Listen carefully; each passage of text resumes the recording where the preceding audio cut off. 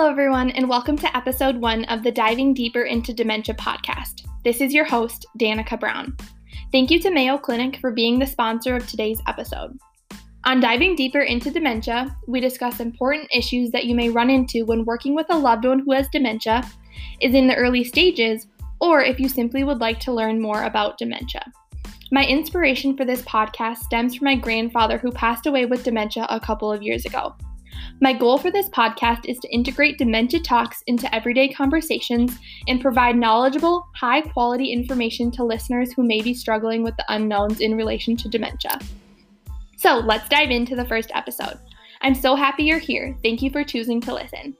Today we're going to discuss the actual definition of dementia, its early signs and symptoms, the cause, who is most at risk, and what treatments, if any, are available to those with dementia. Before we get started, I wanted to start off by clearing up the misconception that dementia is a disease. According to the U.S. Health and Department of Human Services, dementia is actually a syndrome, not a disease. Dementia is a collection of symptoms that are caused by various diseases and conditions. Dementia itself is the symptom that is being caused by other diseases. So, let's think of it this way. Let's think of a rash. A rash is a symptom that we experience from something else. That could potentially be a disease or other things like an allergic reaction, infection, or even eczema. All these things can potentially cause a rash. So similarly, in the case of dementia is our symptom, which is a loss of thinking, remembering, reasoning, and behavioral abilities to the extent that it interferes with daily functioning. So you may be wondering, well, Danica, what causes dementia?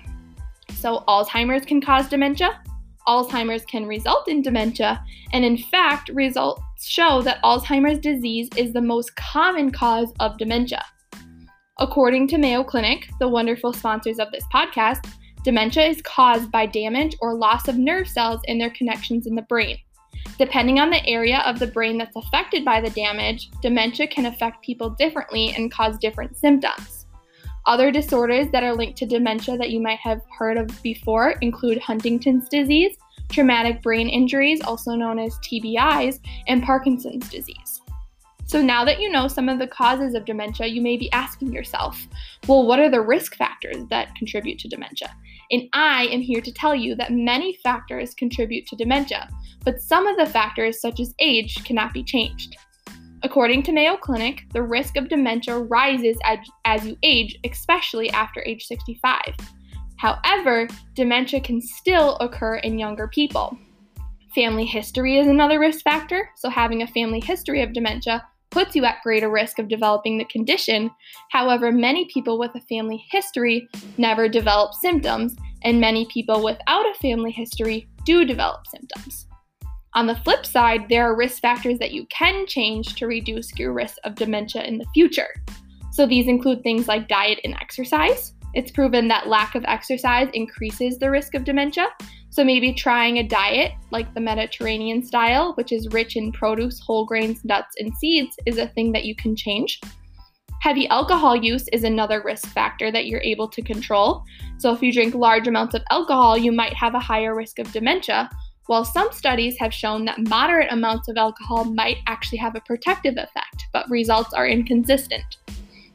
Other risk factors include high blood pressure, depression, diabetes, smoking, sleep apnea, and vitamin and nutritional deficiencies. Now, I know that was a lot of information just thrown at you, and you're probably wondering, well, how can I prevent dementia? According to Mayo Clinic, there is no sure way to prevent it. However, there are steps you can take to help reduce your risk. Researchers are still working to figure out exact prevention methods, but I have a few things for you that you can do now in hopes to prevent dementia in the future. Number 1, keeping your mind active. Things like reading, puzzles, and word games might delay the onset of dementia and decrease its effects. Number 2, be physically and socially active. You want to try and aim for 150 or more active minutes of exercise per week. Number 3, quit smoking. Not only does it hinder your overall health, it will decrease your risk of dementia and blood vessel conditions. Number 4, maintain a healthy diet.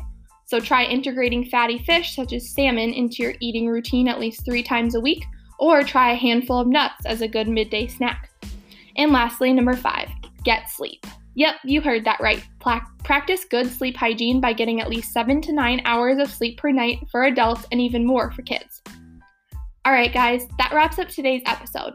But one thing, if you took nothing else away from this video, the one thing that I want you to understand is that dementia is being caused by some disease that is triggering brain cell death and the brain is slowly dying.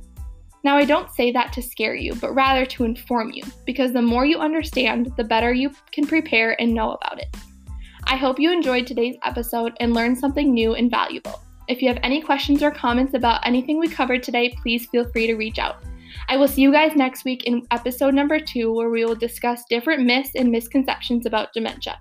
Have a wonderful day, and thanks for listening to the Diving Deeper into Dementia podcast with Danica Brown.